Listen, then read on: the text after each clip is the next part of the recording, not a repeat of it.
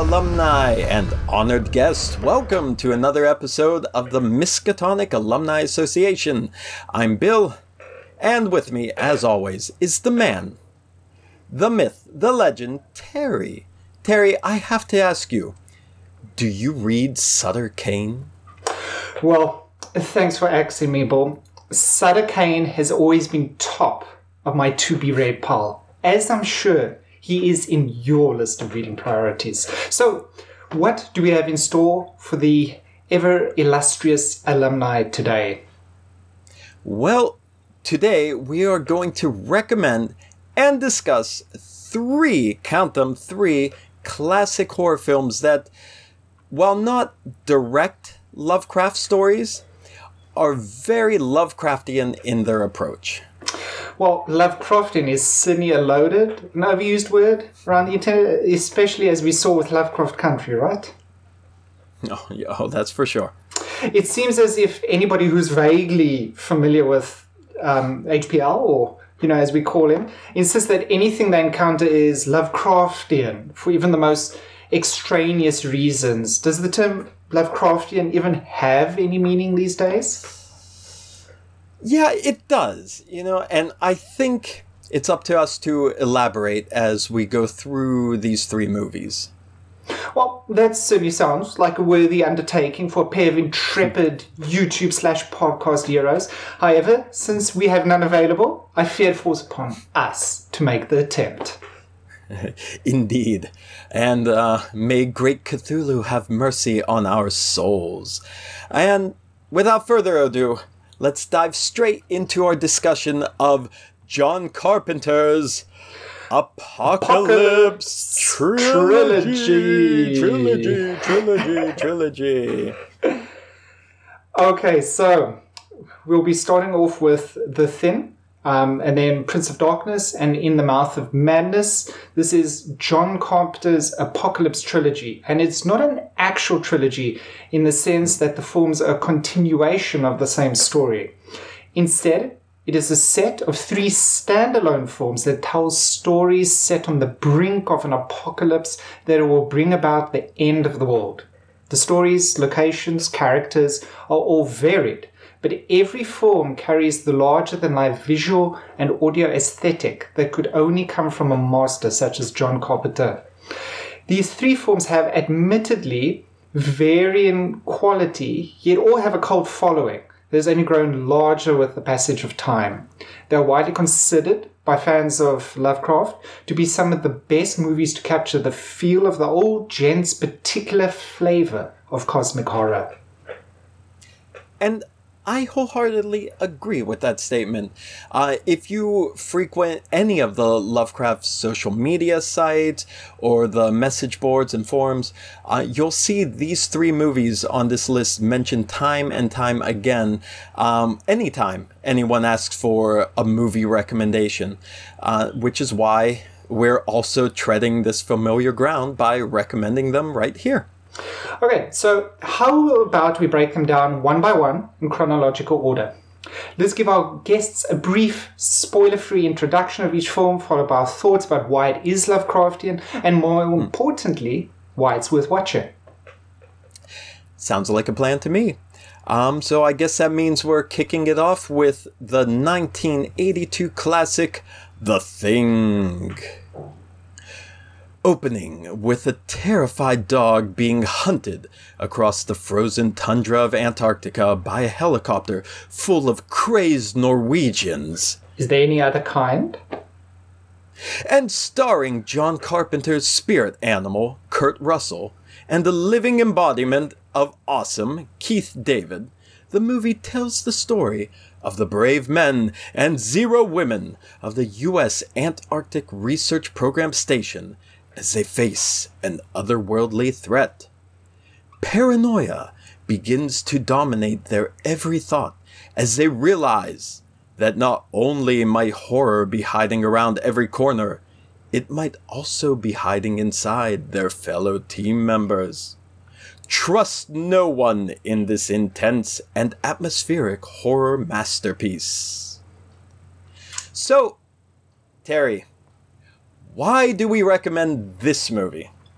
Well, if there's any film that managed to capture the essence of a Lovecraft story, then I think it must surely be The Thin. A sense of dread and constant fear pervade throughout the film from start to beginning.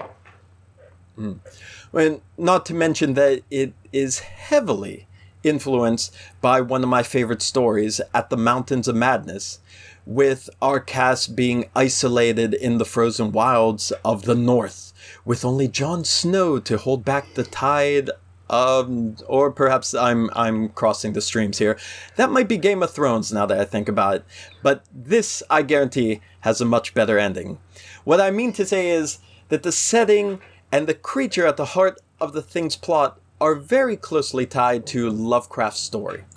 I think it's also interesting to look at the ending of the movie as being somewhat in the style of Lovecraft, in that our hero/heroes are left with no hope of survival. Yeah, none at all. I couldn't agree with that statement more. I think that despair is key. And, of course, any film that features someone's head pulling away from its body and growing spider legs is surely Oscar-worthy in my book. Well, the second film in the trilogy is Prince of Darkness, and it features a shift of sorts from the frozen tundra to a more religious setting? Indeed.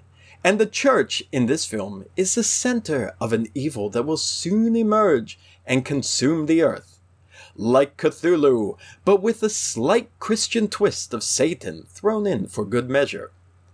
Released in 1987, this movie was made by John Carpenter on the spot, using the cast members who were slowest to leave after the filming of Big Trouble in Little China wrapped up. The story features a priest inviting a physics professor and his students to a secretive church to investigate a mysterious cylinder containing the ooze from Teenage Mutant Ninja Turtles. And let me tell you that this film has everything people want in a horror movie. Repeatedly vomiting water into people's mouths, a corpse reanimated by beetles, an ancient demon that's stoked to have a Commodore 64, and a homeless Alice Cooper. Sounds perfect to me, no, but I know that what makes it even better for me personally is that this features the best actor ever, Donald Pleasence. But how does this tie into Lovecraft and the trilogy itself? Well, I think as you stated before in the beginning of the video, this is only a sequel in the thematic sense, that there's some great terror that'll bring about the end of the world. However, this one, more so than The Thing, seems like it could be the plot of one of Lovecraft's books. I mean, there's an ancient slumbering evil that's about to awaken, a mysterious religious order that may be trying to prevent this from happening, an equally mysterious group of cultists or possessed people who are waiting to herald the arrival of said evil, and the fact that dreams play such a huge role in the story. There's a lot about this movie that, on paper at least, would seem to be right up the alley of any Lovecraft aficionado. I have to say that of the three, I personally felt this film was the least Lovecraftian for me. It didn't grab me as much as the other two films, but once again, that's something of a personal opinion, right? Yeah, to be honest, I have to agree with you. As I said above, this movie sounds perfect on paper. However, the actual presentation is lacking. I've mentioned to you before that I revisit this movie maybe once in every 7 years or so, just to see if my opinion will change. And each time I'm left with the same unsatisfied feeling. I mean, I don't think it's terrible, but it's not one of Carpenter's strongest efforts, nor is it nearly as good as the other two movies in this trilogy. So, speaking of which, that brings us to the final film. In the Mouth of Madness. John Carpenter seems to have turned it up to 11 with the casting in this film, wouldn't you say? Well, yeah, even Ben-Hur himself stars in it, alongside Sam Neill, Jürgen Prochnow, and David Warner. There are 4 lights! A veritable cornucopia of talented delights for a film fanatic such as myself. So, how about, once again, you give us a brief summary of what occurs in the film, Bull? Sure. When famed horror author Sutter Kane disappears, the publishing company hires insurance investigator John Trent, played by Sam Neill, to find out what happened to the vanished storyteller. On top of that, it becomes clear that there is more than meets the eye as readers of Kane's works start going mental as if they had actually read the Twilight series instead. Initially believing it's nothing more than a publicity stunt, Trent literally puts the pieces together and discovers that there may be truth to Sutter Kane's fiction. What follows is a headfirst dive into an H.P. Lovecraft fan's wet dream as we learn about not only the horrible things that happen when fact becomes fiction, but also what happens when you listen to Eiffel 65's Blue too often. Have you lived any good books lately? I think that while we have the creature from the Thin and a brief glimpse of the demon in Prince of Darkness, this film might be the first time we see monsters that almost seem to have come verbatim from the pages of Lovecraft himself. Indeed, yeah. Even Sutter Kane's novels have similar titles to H.P. Lovecraft stories. You have The Whisper in the Dark, which is The Whisper in Darkness, The Thing in the Basement, or The Thing on the Doorstep, Haunter Out of Time, which is like a mix of The Haunter of the Dark and The Shadow Out of Time, and The Hobbs End Horror, or H.P. Lovecraft's The Dunwich Horror. The film is probably the strongest love letter to the works of H.P. Lovecraft out of these 3, and I think it's the most heavily influenced by his work. Yeah, and I know the character of Sutter Kane can also be seen as being loosely based on a more modern master of horror, Stephen King. And I think that one of the themes of Lovecraft that is handled really well in this film is that of insanity. Sutter Kane's descent into madness, as well as his ascent into something more, and the way the story is told in a flashback, are beautifully woven into the Lovecraftian plot of the film, and make this movie one you'd be crazy to miss if you haven't seen it already. So, Terry, how about as our final topic on this, why don't we just both riff a bit on our thoughts as a whole on this trilogy?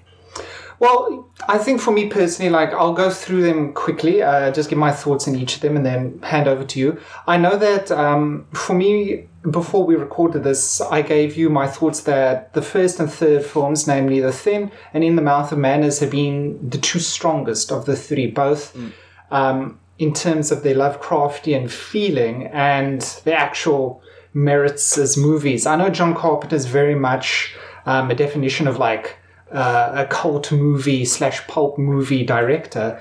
And I think those 2 films highlight that particularly well, while at the same time being love letters to influences of his, with both The Thing being a mashup of science fiction plus a tiny bit of Lovecraft thrown in.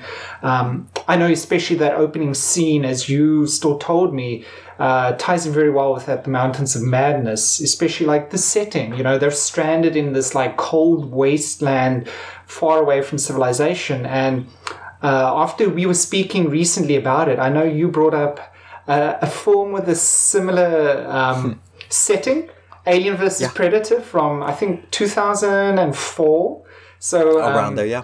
With the happy Yuletime spirit of Halloween that just passed us by, I thought I'd actually rewatch that. So that was one of my Halloween films, and I can see what you mean. Definitely the setting of both those movies ties in nicely with that film.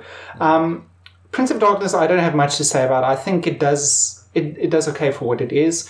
but it didn't speak to me much. Like, I didn't really feel much Lovecraft in that. Third film in particular, I felt, especially with that wall of monsters that like erupts towards Trent and the viewer towards the end of the film, and the whole sort of craziness of this end of the world thing, that very much speaks to me of a Lovecraftian story, as well as like John Trent's insanity in that film, and how he finally sits in that movie theater at the end and starts cackling insanely to himself as he realizes he's a character in this film and story, actually, which is perfect. So for me, 3 films I love, but not equally as much so, with only one gingerhead stepchild thrown in the middle there for us. Yeah. Well, if I could just add a little bit more too, again, with At the Mountains of Madness, I too just a couple days earlier went back and watched Alien vs. Predator, just to see how much it struck me as At the Mountains of Madness. And it does, the opening's really good, but it doesn't have that Lovecraftian heart that The Thing has. And The Thing is all about that unknowable terror, that monster that you just can't comprehend. And every time, in fact, that you see the monster, it's different. It's always doing something different, reacting differently, just the way it is. And I think what works in its favor are the practical effects.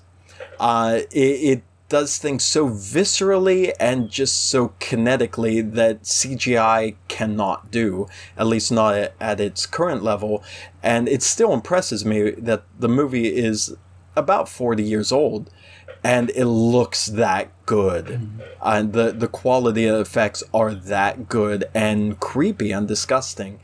And it's just the right balance of gore and grossness and just subtle horror mixed together that I think, also with the cast, makes it the best film out of these 3. The quality is just through the roof. Prince of Darkness, same thing. The thing I love the best about Prince of Darkness are the dream sequences. I think those dream messages and those slight glimpses of whatever it is before the dreamer wakes up are really creepy, are really spooky. That whole old-timey now video camera footage style view of the dream, and that really deep, droning, almost inhuman voiceover message that comes in dream are so good. It's just heartbreaking that the waking moments of that film are pretty much boring. There's not a lot going on. The scene doesn't really change. They're always in the same very bland, beige-colored church interior, no matter what they're doing. So it's probably the ugliest movie, and has the most potential, but it's wasted potential. And ending with, while I said The Thing was probably the best movie, and I still think is the best movie, I think In the Mouth of Madness is my favorite, simply because it just feels so much like living a Lovecraft book. And I know it mixes Lovecraft with Stephen King to make this new type of world, new type of character, but just all these little details, like every time you watch it, you could see something small that you didn't see before, and you're like, that reminds me of a Lovecraft story. That reminds me of a Lovecraft story. There's just so much to appreciate as a fan, and even listening to the dialogue, you hear just snippets about what's happening in the rest of the world while the story's taking place, and you get this dread feeling that something bad is going on in the world, but you don't really get to see it. And again, that really fits in with a lot of the concepts and horror in his story. So I think that's all I have to say about it. And I just highly recommend these movies. Even as you said, our beloved ginger-haired stepchild, middle child of the trilogy, I still recommend watching it at least once. Yeah, I think the last thing I want to say is really about two things. The ending to The Thin. Oh, that is perfection for me. The ending scene of that film, like whether or not you're into Lovecraft or John Carpenter's movies or sci-fi horror or anything, if you're into films as an art form, that ending perfect. And the third film, if you're a fan of Lovecraft, I almost think In the Mouth of Madness is a must watch. It's something that like stands up there with Frank Darabont's The Mist as like a very sort of that again is another perfect melding of Stephen King plus some Lovecraft, like far and above what was in the actual book, right? So definitely those two, go watch them. I'm sure you'll thank both me and Bill later. Please do. I think that's about it, right? Right, Terry? Yeah. So I think as is our tradition, before we close off, let's perform our ritual incantations and scream cultish cries of exaltation to the great old ones, who in this case are the guys and the girls of the Howard Philip Lovecraft Historical Society, who have inspired and supported us from the very beginning. Yeah, the HPLHS, I can't say enough wonderful things about this organization. Really, I regret it took me about 13 years to finally pull the trigger and join them as a member. Some of the most creative, wonderful people, and their support for what the whole community does in the realm of Lovecraft is astounding. And if I can, since we're just we just missed the Halloween window here, the HPLHS had a brand new release on Halloween. They've released one of their Dark Adventure Radio Theater dramas, the newest drama, which is one of Lovecraft's collaboration stories, The Curse of Yig. And we're going to discuss the Dark Adventure Radio Theater in an upcoming episode.